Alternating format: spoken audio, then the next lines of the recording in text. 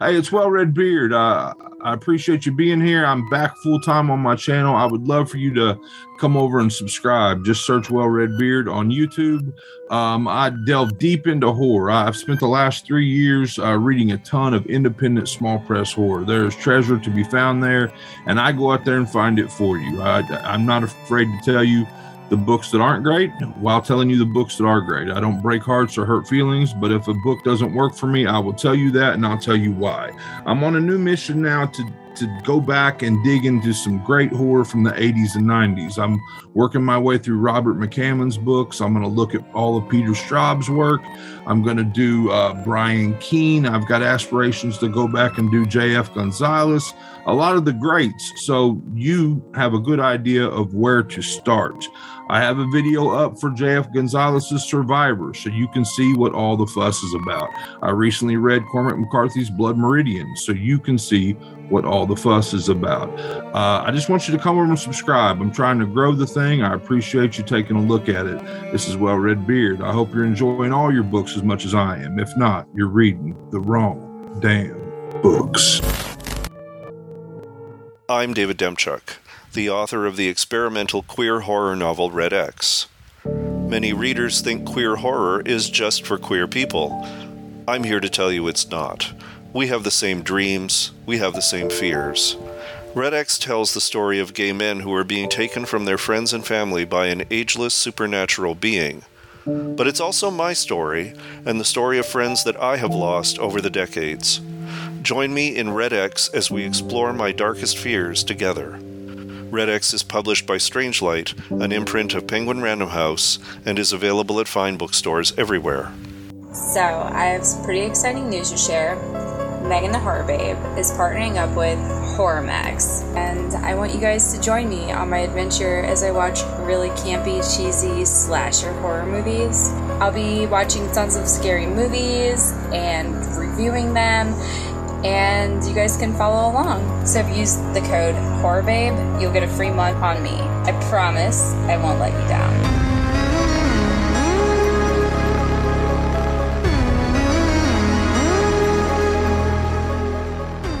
It was as if the video had unzipped my skin, slunk inside my tapered flesh, and become one with me. From the creator of This Is Horror comes a new nightmare for the digital age, The Girl in the Video by Michael David Wilson. After a teacher receives a weirdly arousing video, his life descends into paranoia and obsession. More videos follow, each containing information no stranger could possibly know. But who's sending them, and what do they want? The answers may destroy everything and everyone he loves. The Girl in the Video is The Ring meets Fatal Attraction for the iPhone generation. Available now in paperback, ebook, and audio.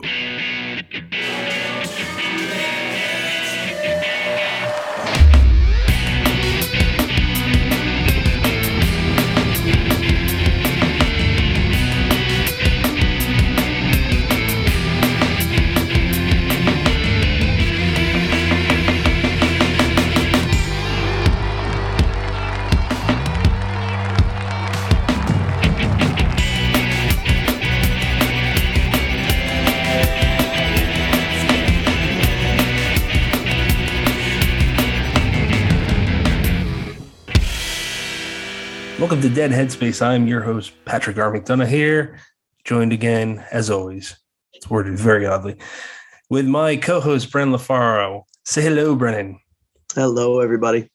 And today we're joined by the author of Inside Out. That airs, if you're listening to this episode, on the day the episode is released. It's out today, October 10th, 2022. Lor Gislason. Did I pronounce your surname right? Yes, you did. Say hi, Lor. Hi, everybody. Now, the very cool thing about this is we get to claim that this is your first podcast appearance, which is awesome because after reading Inside Out and then Toothworms, you're going to get a lot of invites. So I just got to say from Brennan and I, it's an honor, and we'd love to know what got you into horror. Oh gosh. I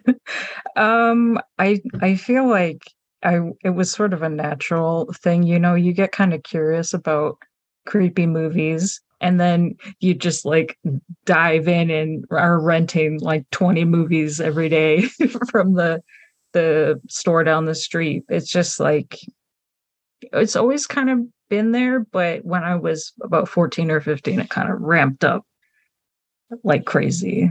Oh, I get it. I'm in the same boat. Are you a 90s kid? I actually don't know. Yeah, 1990 exactly. Oh, okay. I'm 89. Brennan's a little bit older. 86. Is that right?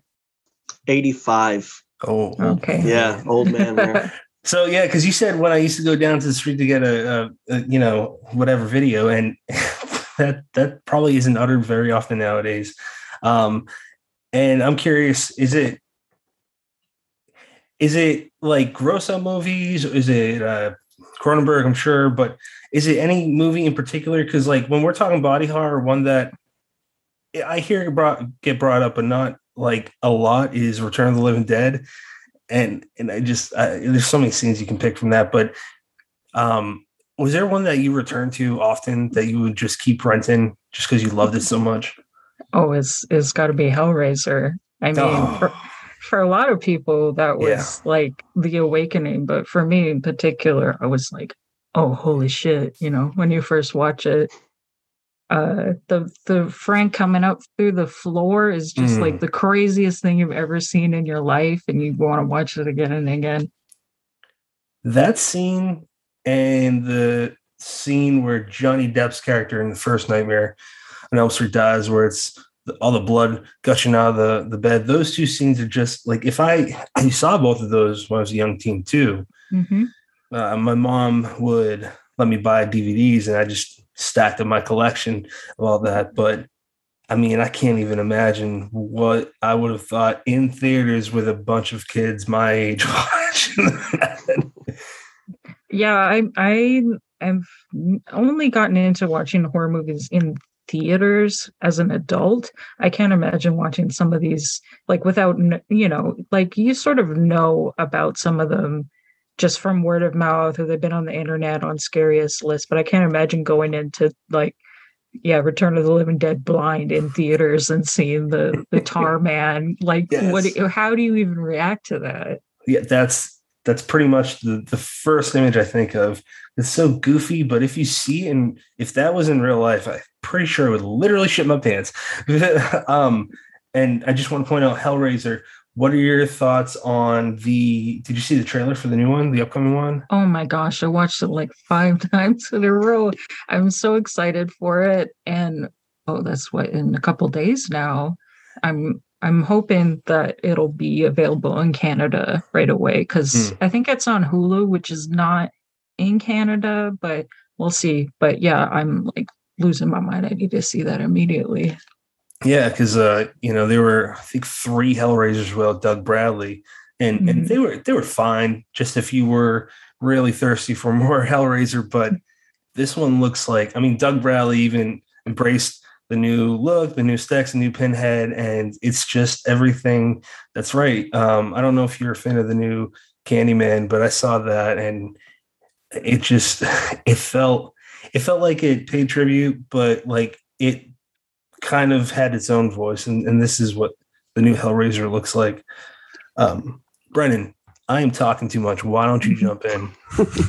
I'm going to throw out some positive thoughts for you, Lor, because I know that Hulu can be kind of a pain in the ass about getting their stuff into the UK and Canada. And it's so weird to me because they did the Books of Blood as well, that, the UK can't get the Clive Barker content. That's where he's from. It's crazy. Yep. So I hope that comes your way sooner than later. Maybe even on, I think it's the 7th that comes out. Mm-hmm. Question that kind of ties in with that whole what got you into horror thing. On your website, the byline is "This way I was saved by horror." And I'm curious where that comes from, and that if that is a sentiment you feel really strongly about, that horror saved you. That is the title of the book of Daniel Isn't Real, if you guys know that movie. I haven't seen it, but I'm aware of it. Yeah, so it's about I don't remember his name. I'm terrible. But there's a guy and he has an imaginary friend named Daniel. And he goes through a lot of mental health struggles and there's some cosmic stuff to it. And that was like one of the first horror movies I watched after the quarantine stuff started. And I think it was the first one that I was like, oh, I should write about, horror movies. And that I really like that title. And I think horror has saved me in a way because I do go through a lot of mental health struggles, and sometimes seeing somebody get murdered horribly makes you feel better about what's going on in the world. Brennan, is there follow-up? No, sorry, I was trying to unmute there. I agree with you, and I'd actually love to kind of dive into that because I know that you embraced not only writing but writing first of all nonfiction during the pandemic. So I'm kind of curious, like what was the spark that made you start, sharing your thoughts online? I was talking to a friend of mine and I was like, how come nobody's talking about this part of this movie? They're like, well, why don't you just do it yourself? I'm like, oh, I never even considered that. I got a lot of free time on my hands. Well, why don't I? And I think the very first movie I ever wrote about was Parents with, I think it has Randy Quaid in it, because I thought it was a really interesting exploration of like how parents lie to children, but it's like seen as okay, like white lies, but also they're cannibals. So, I thought it was an interesting combination of themes, and that was the very first thing I wrote about. And how'd you make the jump to fiction? Because it hasn't been that long, I believe. No, I think it was a few months after I started writing. I had a weird dream about a guy and his eyeballs were melting. And I was like, wow, that was such a vivid dream. I don't usually remember them that well. So I wrote it down on my phone, and that became what Inside Out is now. Very cool. So you know what? Let's dive in. Let's do Inside Out. Now, the structure of this, I've seen you talk about it in terms of it's almost like a story collection with a link. You could call it a mosaic novel. I'm wondering how early on in the process you started kind of dreaming up a format for it. It was totally accidental. The original dream that I had was basically 3 different dream stories and viewpoints, and I wrote them all down separately, and that's just like how it naturally started. And then I wrote more and more, and they all felt really self-contained but in the same world, and it didn't feel like forced or anything. It just I guess also because when you write nonfiction, there's a pretty standard article length of about 1,200 words. So that's my like sweet spot for writing length. And that's kind of how my short stories worked out too. So I can't claim total credit for the layout. It just is how it happened. I just magicked into it.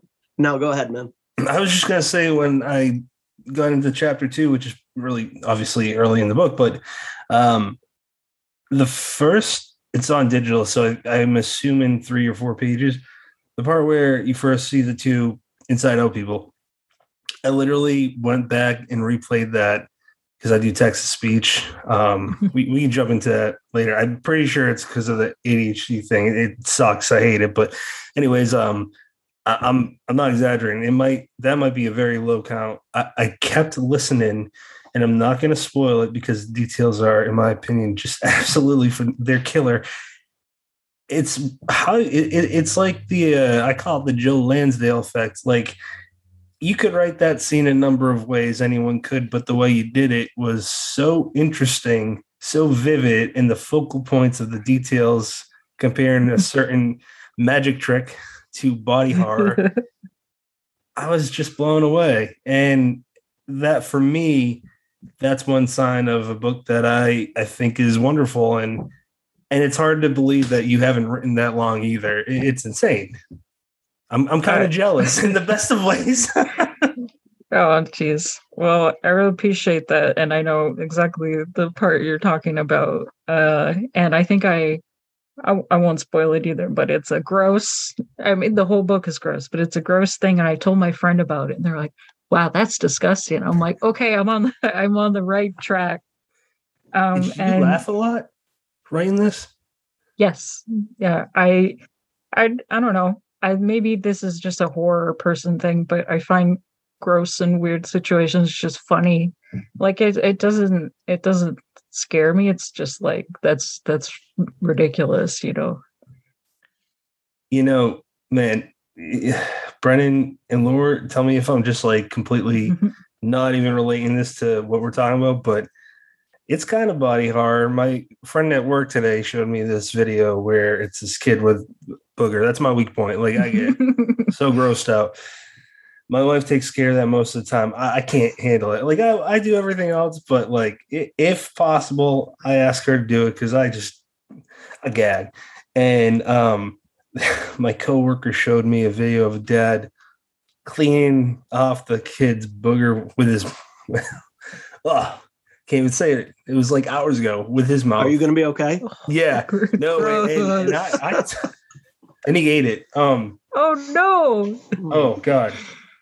Yeah. Anyways, he showed me it, and I'm like, dude, stop. And he thought I was messing with him because like he's like, you write horror, you like that stuff. I'm like, yep, this is my weak point. Like I will throw up. And he thought I was kidding. And he just like kind of tricked me where I wasn't paying attention. He showed me it where I saw more of the video, and we were in a building. I walked out, I was dry heaving, and I came so close to puking, and he could not stop laughing. And that's kind of what you just said made me think of that. Cause like, to me, that's absolutely putrid to where I will almost literally throw up. And he was cackling almost like a little kid. And it's funny if I pull myself out of my position, but body horror is fun like that. And, Brandon, I actually want to ask you, is there one movie that you can think of that you would say this is what I love if we're just talking about body horror? You know what? It's not my forte because it does. That's I think is the area of horror that I just can't deal with. And I mean, you know, and longtime listeners will know that I don't get into the movie side as much as you do, but like movies like let's go with The Thing. I've seen it once and I know it's a masterpiece. I know it's a great movie, but there's some visuals in there that I'd be just as happy if they stayed out of my, eyeballs. I actually want to touch on something you brought. I'm so glad you brought up like just how effective the kind of descriptive scenes of the, let's say, creatures, not entirely accurate, but I'm going to say it anyway, creatures.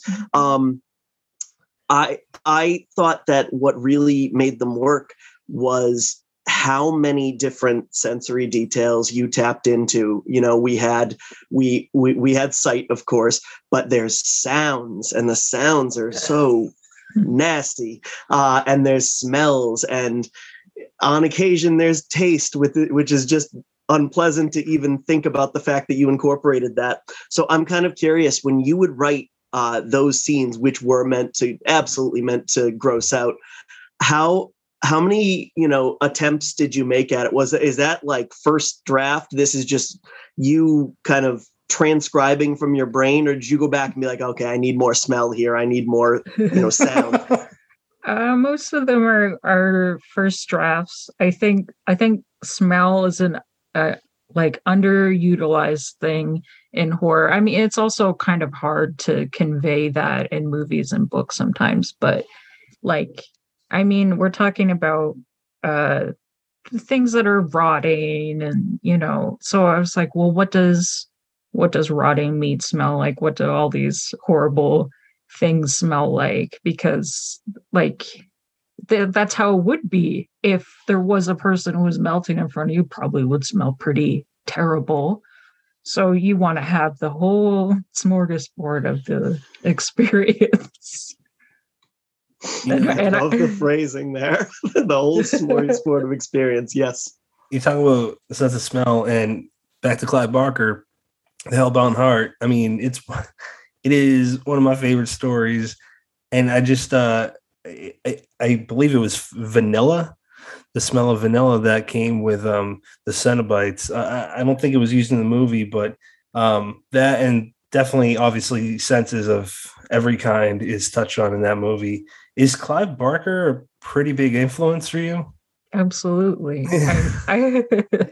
It's just, his writing is so powerful, and I think the fact that he's a gay man is extremely important to have that and be like, yes, this is a gay horror writer, and you can tell he's got gay characters. It's an important part of his writing, and that's just really nice to have that kind of representation, especially as somebody who writes really gross stuff, to have somebody else who also writes really gross stuff and is very, very successful in his case, to see that, yeah, you can do it if you write about two horrible Gundams made out of people.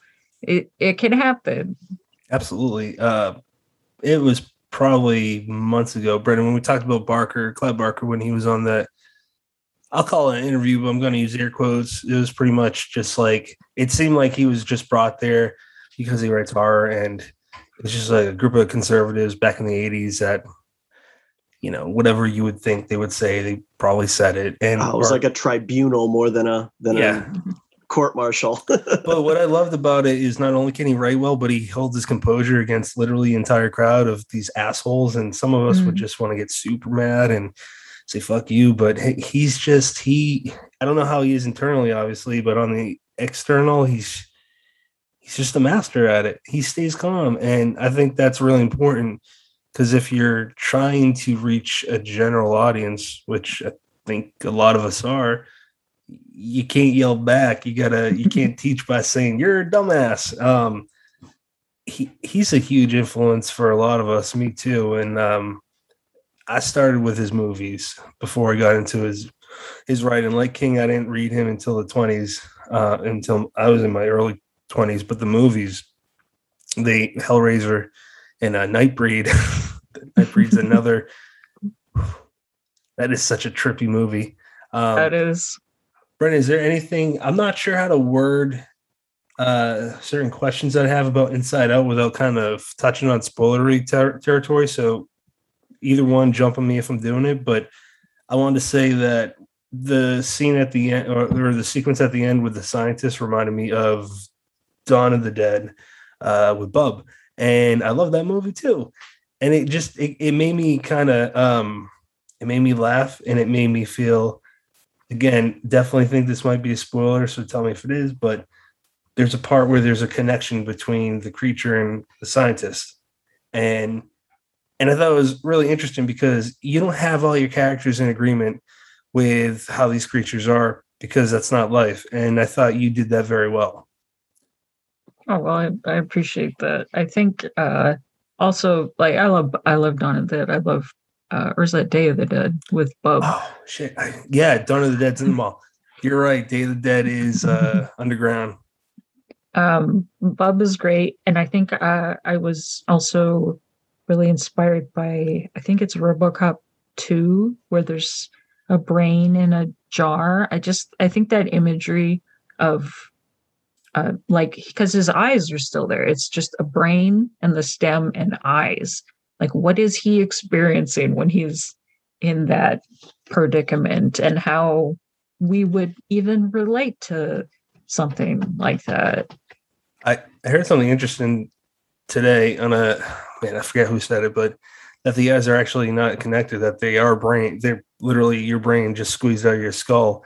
They're the receptors. And that that made my head hurt to think of how our bodies are just all these weird parts of meat and solid bone and it's just, I feel like you're going to exploit a lot of that in the best of ways. Is I don't want to pigeonhole you. Is body horror something where you want to play in that sandbox for a while? Do you see yourself exploring other subgenres, or have you not thought about the next couple books ahead? I think I have written maybe 2 stories that are not body horror. It's just, that's my wheelhouse. That's where I'm comfortable. And Sure. that seems to be where I gravitate to naturally. It's my next project I'm working on is also body horror. And I'm editing an anthology of body horror written by trans and non-binary writers. So it's, I have pigeonholed myself, but I'm happy with it. Well, that's, whatever you're happy with, that's awesome, because you're also getting paid for it, and people all over the world are, like, we just met 2 weeks ago maybe, and we wanted to get you on right away because, like, it's exciting. And that's the cool thing about the internet, is just like you never know who's going to read it, and you never know who you're going to inspire. I had one more question about Inside Out, but Brennan, you know what? I'm going to interrupt you. I'm going to read Erica's questions, if that's cool. Yeah, because it has to do with that. Yeah. So these are from Erica Robin, one of our favorite people on the show. And I believe somebody who was one of the first kind of early readers of Inside Out. So Erica starts with, are you ready for the world to experience your goopy horror in all its greatness?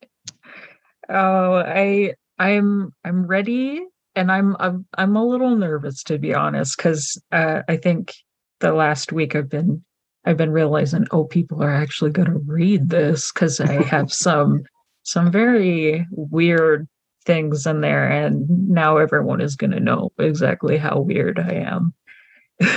Before you get to that second question, I actually have something to piggyback off of that.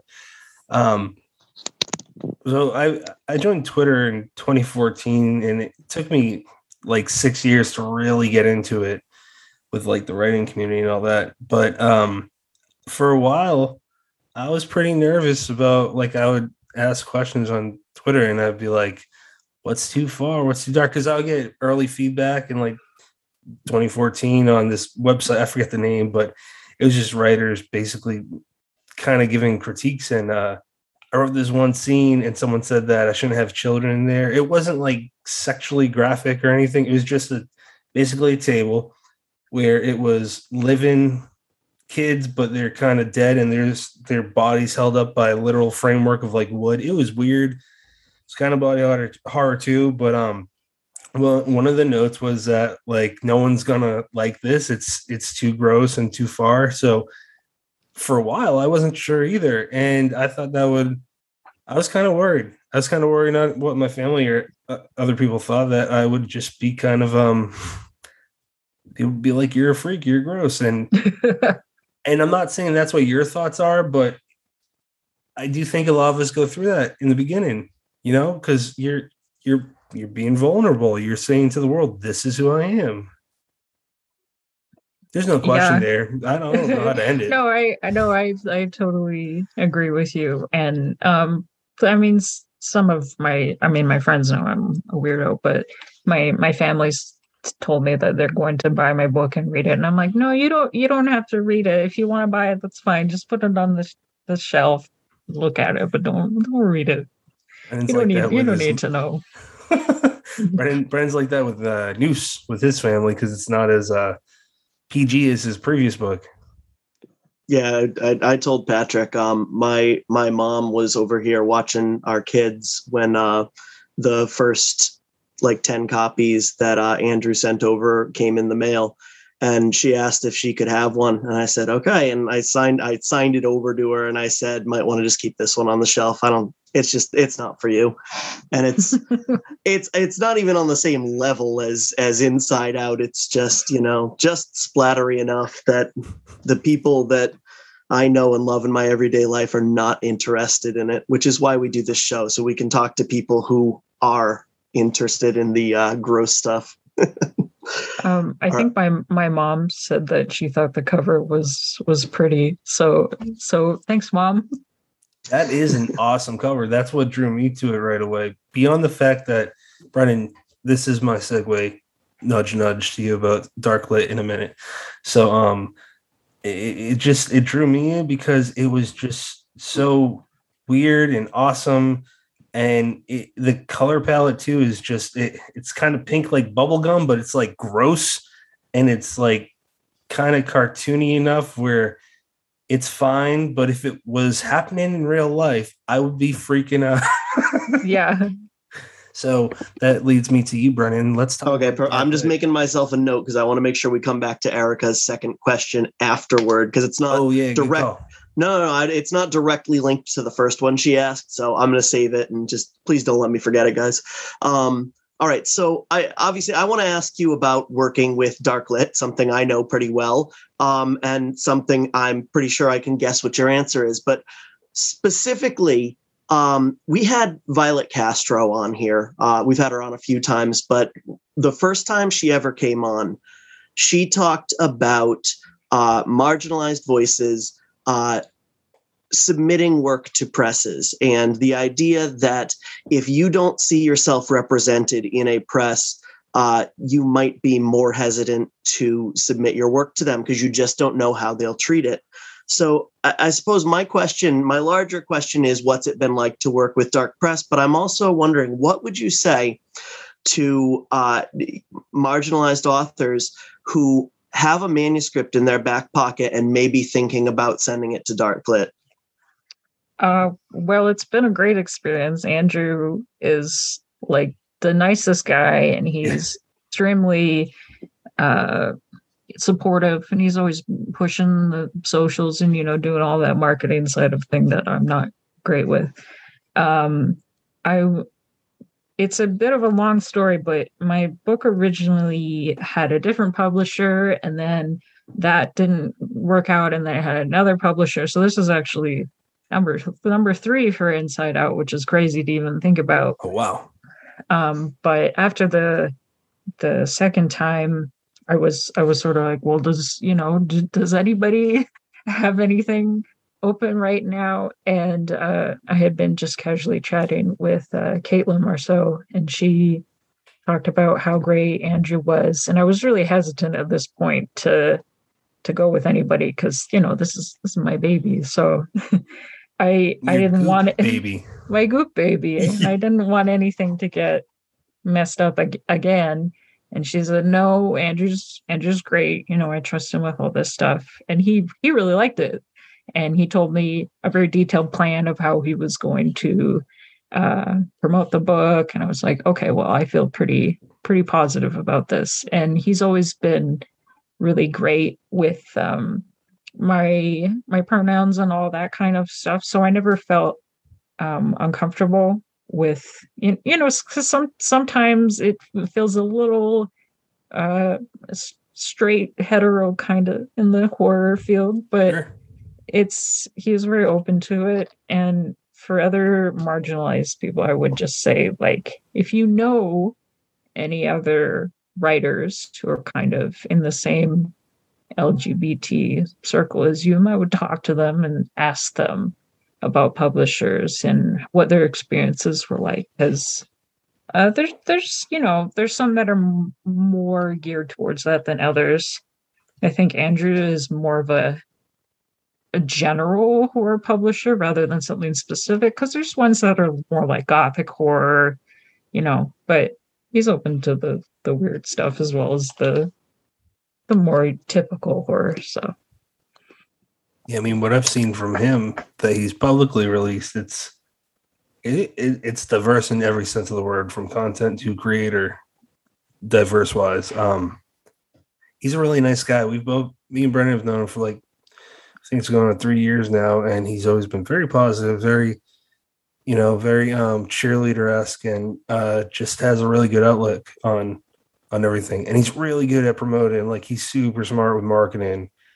He's going to go really far, and it's cool seeing you two, amongst a few others, be the foundation for this. Yeah, I think I originally followed him just because I saw him posting on Twitter, and he had, quite a number of followers. So I was like, oh, well, what's this guy's deal? And then I'm like, oh, he's also Canadian. That's great. And he's just so enthusiastic about everything. And I think that rubs off on everyone he works with. When we had Brennan it's weird to say this. When we had Brennan on, for news, Andrew came on with Tyler Jones and Erica Robin, and it was at one point we talked about news and how I thought it was neat how Brendan, please tell me if this is spoiling it, but there's well, you said it on the other episode, so I mean, if it wasn't a spoiler then, which it kind of was, I'm going to be honest with you, but all right, I'll repeat it. One of the characters is handicapped; she can't talk, and I thought that was amazing because I'm editing a weird Western, and I specifically didn't want cowboys, cowboys versus Indians and gunslingers and all that. I don't want the typical stuff. Having someone that is deaf or can't, whatever the case is, everyone existed back then too. So it's nice to see that. And Andrew brought up how he's legally blind, and he said he would love to see that. And that just kind of started a conversation. So I kind of hope that also welcomes whoever's listening, that you're welcome here too, because Andrew is that welcome mat. I think it's really one of the first things he mentioned to me is that I think the way he reads is a little bit different because of his disability. So he's got, it zoomed in pretty far or whatever. And he said he appreciated that my book was very visual and that it made it easier to, I don't know, digest or read or whatever you want to call it. And I think that's just, sort of the way my brain works. I'm a very visual person. I watch a lot of movies. So I'm glad that worked for him. And I'm glad it works for other people. Absolutely. Brendan, you want to dive a little bit more into Darklit? Well, actually, this is a perfect segue because you talked about the visuals in your book. And one of the most kind of striking parts of your book is all of the visuals between, chapters here and there. And it's what's so interesting is it's not just, one artist that did a series of pictures for it. You went to town. You brought on this kind of host of artists to illustrate different points in the book. So tell us a little bit about that. And you can even talk, we mentioned the cover, but the way that the cover came about, I mean, that's not very typical. Usually you send off your idea and you get something back and you say, hey, that's good. But yours kind of came about in an interesting manner. So I'd love to hear about the cover and about the illustrations inside. The cover is by Eduardo, and I don't remember how to pronounce his last name, Videlva. He does found footage photo manipulation on Twitter, and I just followed him because I really like that stuff. And that's sort of how he made the cover. Was he would put ideas into an AI template, like a horrible monster, goopy, flesh melting or whatever, and it would make these weird textures, and he would sort of mess with them and add them onto we called her Flappy. She's the melting woman on the cover of the book, and he does stuff live on stream. So we had myself and also his audience were making suggestions and being like, oh, I like that part, to sort of make it the best it could be. But also it is it is very pink because pink is my favorite color, but also because I think one of my biggest inspirations is the Blob, who is a big pink thing.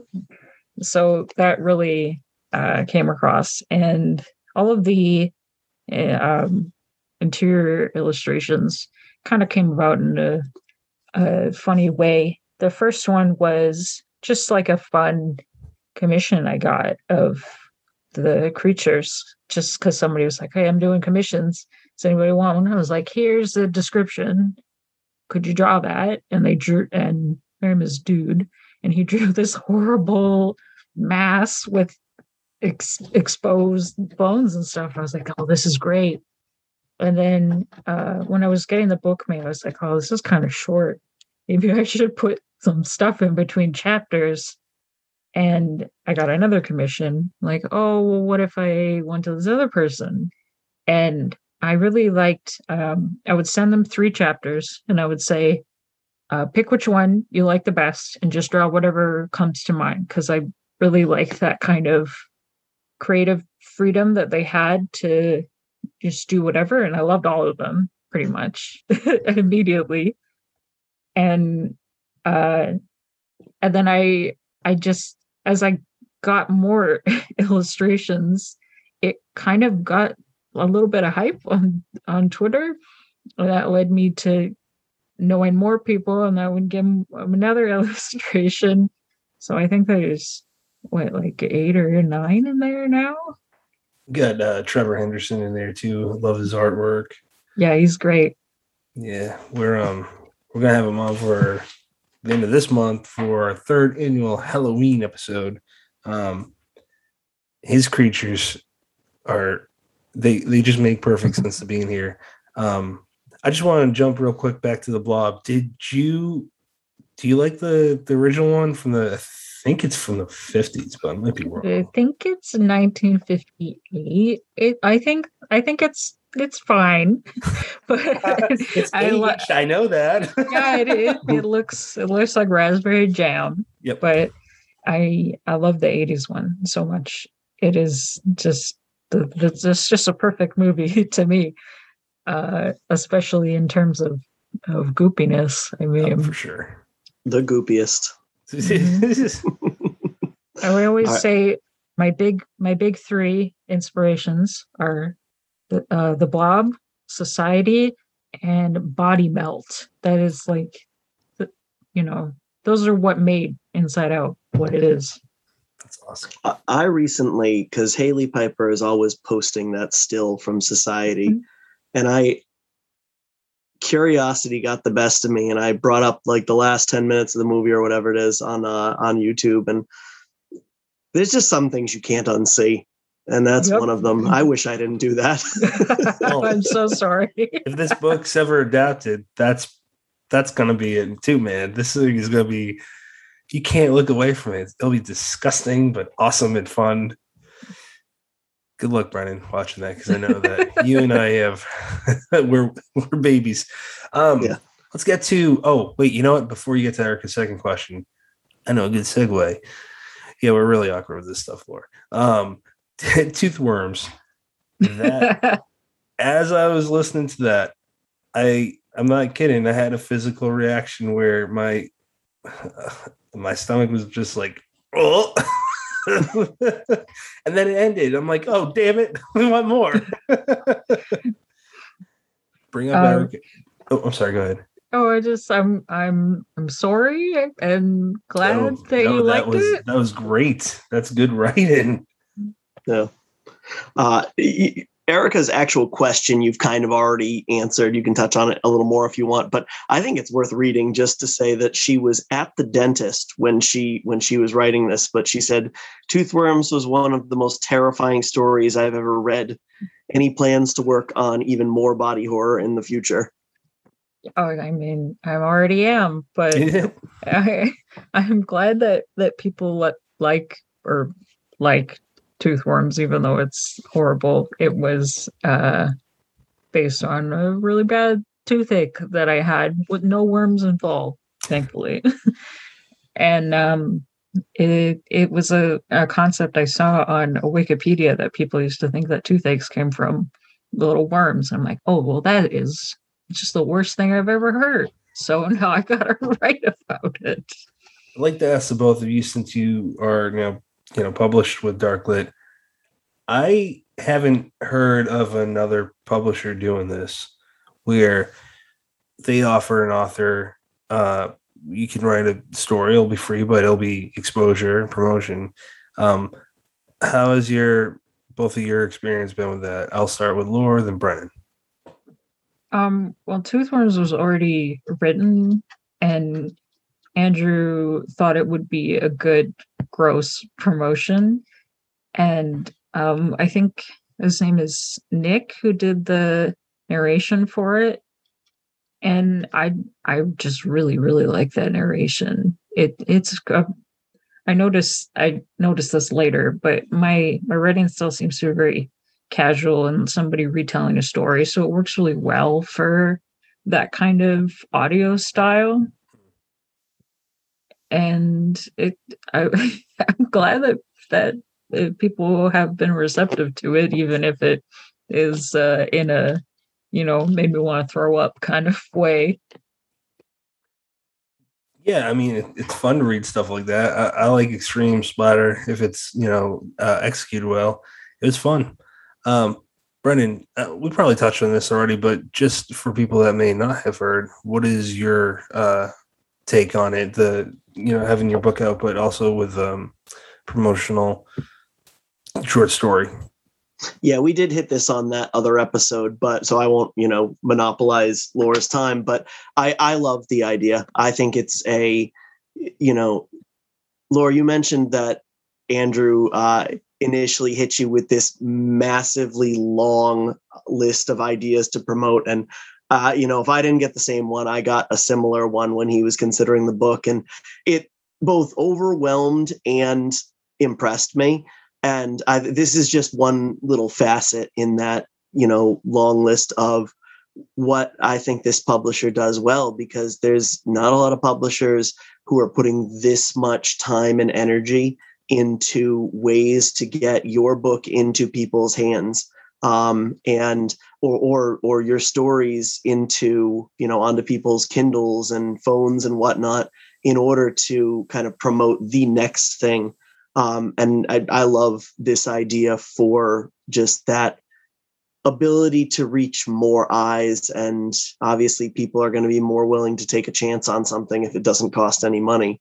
And if you impress them or make them, Patrick, you want to make that noise again that you made when you read this story? I believe it was. So yeah, if it that was more than 5 stars, by the way, Brennan. If it elicits a reaction and gets someone interested in buying that next piece of work, like, oh, I love this idea. I think he described it to me as giving them a taste of the writing style, which is in retrospect a gross way to put it, but it's also kind of perfect because like Toothworms is a very good little encapsulation of what kind of stuff I write. So if you're like, wow, that was gross, well, I have got a treat for you. My book is also gross. Laura, you mentioned earlier that you are editing an anthology for Ghoulish called Bound in Flesh. Could you tell us a little bit about how that kind of came about and where you are in the process?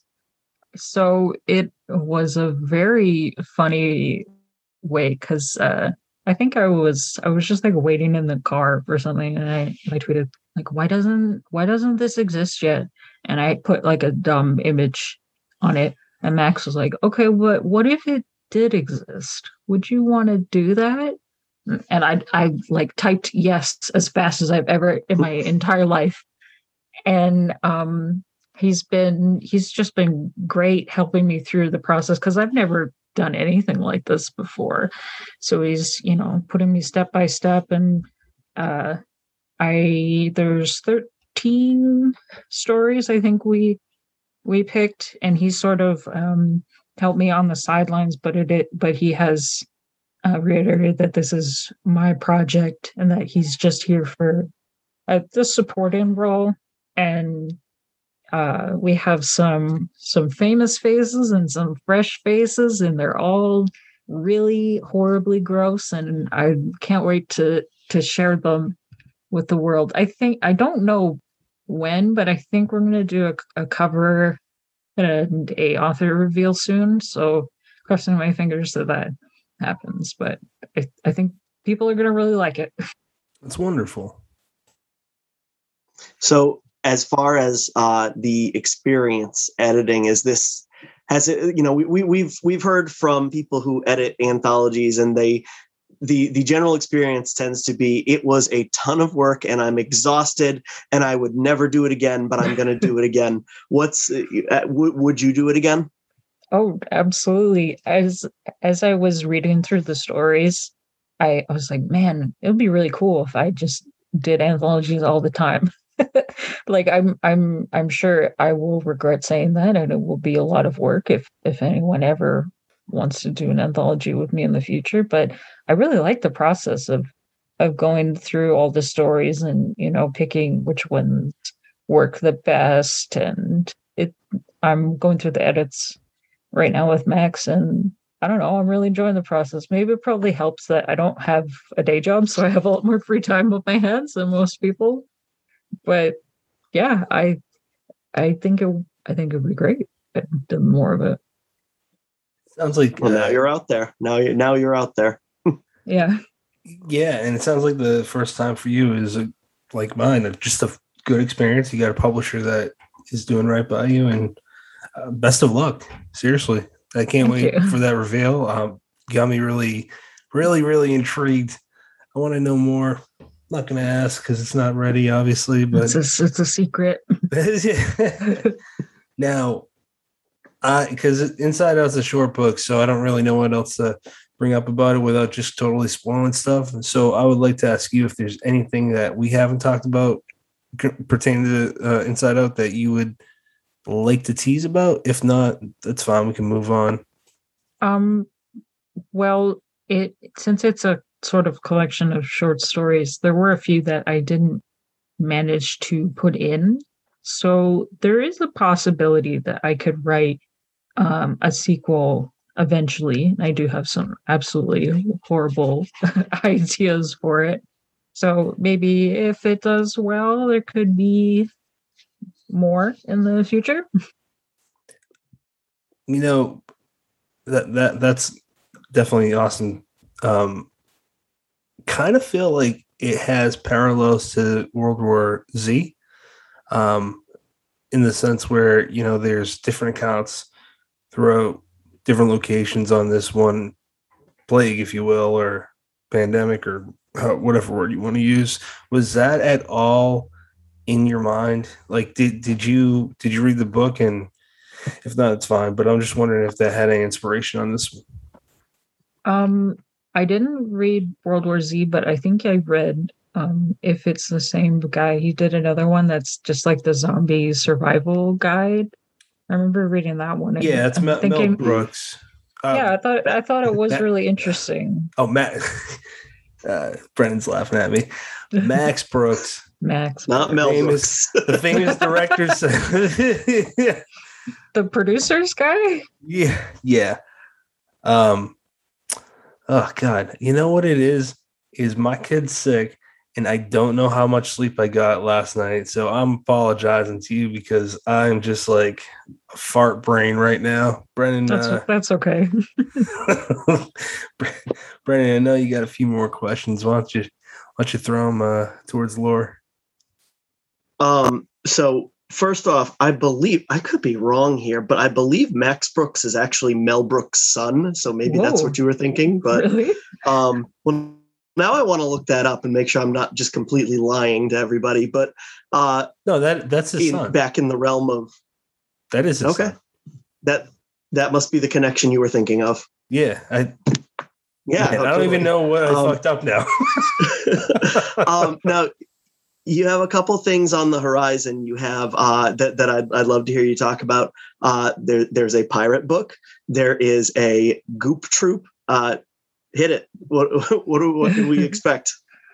Well, so Goop Troop is me and Eric Raglan and Shelley Levine, and we're kind of all writers of horrible, disgusting things, and we've had issues submitting to places because it seems like some people are not into that extreme stuff. So we had the well, damn it, we'll just do it ourselves.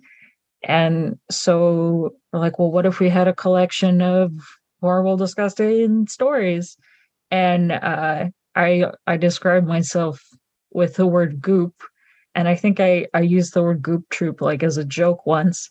And now it's kind of well, I guess that is us. We're the goop troop. So awesome. We have some pretty amazing and horrible stories. What mine is funny because you mentioned earlier a story you had involving kids, and you're like, is this going too far? So my story involves fetuses. And I messaged a couple of people and I was like, is this too much? Because I feel like my gross meter is absolutely broken and I don't know like what is normal and what is too far. And they're like, no, I think it's okay. I'm like, okay, well maybe I need to make it grosser if that's the case. But turn it up a notch. Chuck Palahniuk would want you to do it. He's got this whole turn it up a notch to 11 or something. So, and what is the story he wrote about the guy getting his stuff sucked out by his butt in the pool? Yeah, Guts is a fan favorite. That was that was published in Playboy magazine. Really? Wow. Wasn't that the one, Brennan? Am I making that up? I can't say for sure. I don't remember. Yeah, I remember it was like, tons of people have passed out when he reads the story. I'm like, yeah, I could see that if you've got a crowd of people who maybe not expecting that. But most horror people know that story by now. It's in our canon of history. It's visceral. Like it's just. Oh my God. I don't even know what to say besides if you haven't read it, I would look it up. It's in the book Haunted. I'm trying to find where it was originally published. Brendan, I thought you had one more thing. I thought we were waiting for you to tell us. No, my computer's being very slow, so jokes on both of us. Lor, how about the other book that you have coming out with? It's with Shelley, right? Yep, Shelley is great, and we mesh really well together. And Andrew was doing a pirate horror thing, and he's like, "Well, does anybody have any ideas?" And I had a couple ideas, and I told them to Shelley because I talk to Shelley all the time. And they're like, "Wow, that's great. What about if it had this, this, and this?" And I said, "Well, why don't you just write it with me if you have all these ideas?" And we immediately went into a Zoom call and like went back and forth, and it became a whole outline of a novella. And I'm very, very excited about it because it is like I grew up. Do you remember? I mean, it's more memorable for people our age than Gen Z, but there was this whole pirates versus ninjas kind of meme debate back in the early 2000s. I was squarely on the pirate side, and I loved Pirates of the Caribbean, and that was my thing. So it's exciting that I get to combine these interests, and there's some horrible monsters and cool pirate stuff. And I think I described it as like our flag meets death plus like body horror, just like disgusting. That is awesome. I'm laughing because Brennan, I'm not going to say why, he'll tell you, but he kind of loves that movie. I do too. Saw the first like 2 or 3 in theaters. Brennan, wow, what are your thoughts on Pirates of the Caribbean? I'm firmly on Team Pirates there. Now he's referring to, I have a half sleeve tattoo from those movies. Really? Yes. Yeah. So yes, firmly on Team Pirates. Good. I can't wait for that though, because I don't know really recently any pirate books, at least in the horror world. I'm not thinking of anything as of the last few years anyways. If there was, I missed it. I think we all missed it if there was, but yeah, that'd be really neat. Is that is there any projected release date, or is it kind of just I think he's already got people slated all through spring, so I think we're looking at more fall for ours. Okay. And by the way, Guts was published in 2004, March 2004 issue of Playboy magazine. That's crazy. Can you imagine buying a Playboy and reading that? I think that's the opposite effect that Playboy's trying to go for. Yeah, I know. Like, I think Joe Bob Briggs used to do articles for Playboy. It's like, what was a Playboy magazine actually like? because I feel like I'm getting a lot of conflicting messages from the history of the magazine. The only other person that we spoke to on here that had a story in Playboy magazine was John Jacobs Horner, and I can't even remember if he actually told us how he got that, but that was kind of like a brag because like I don't know how people actually get stories in there, like fiction stories in there. I have no idea. Yeah. It's a weird brag, but I think it's like it's like agented submissions rather than, you know, I don't think they do open call. It's not like dark pitch. You don't think Hugh Hefner read Guts? Oh, he might have. That's so funny. I never thought. It's like 6 Degrees of Kevin Bacon. It's like Chuck Palahniuk to Hugh Hefner. Might be closer than you think. No, Chuck's a sweet man. Hugh, I don't know him, but he kind of seemed like a creep. I don't know. He might not have been. Yeah, I don't know. But currently reading. Lor, what are you currently reading? Oh, I just finished Split Screen Volume 2 from Dreadstone. They sent me a digital version, and it was insane. A friend of mine, M. Lopez da Silva, did one of the stories, and it is very goopy. So I was like, yes, the whole time. I think they even used the word goop, so I was very proud. And then I have Ghost Eaters by Clay McLeod Chapman. That's such a good book.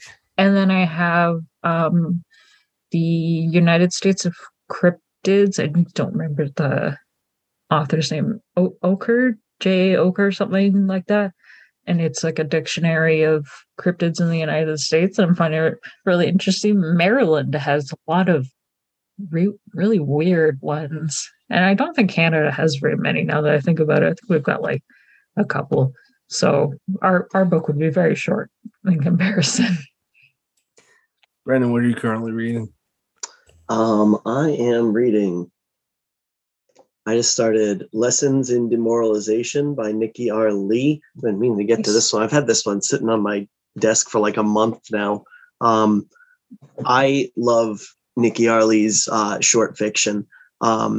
She just has a kind of a way of writing where she like jumps in, slices, and jumps out. A lot of the stories are very, very short, but again, if they're not slicing, they're just punching you right in the mouth, and then they, you know, take their leave. They never overstay their welcome, and you just kind of feel like there's no wasted words, no wasted sentences. It's just, I came here to wallop you over the head, and I'm damn well gonna do it. The other one I just jumped into the other day, this freaking monster, Chuck Wendig's Wayward is the sequel to Wanderers.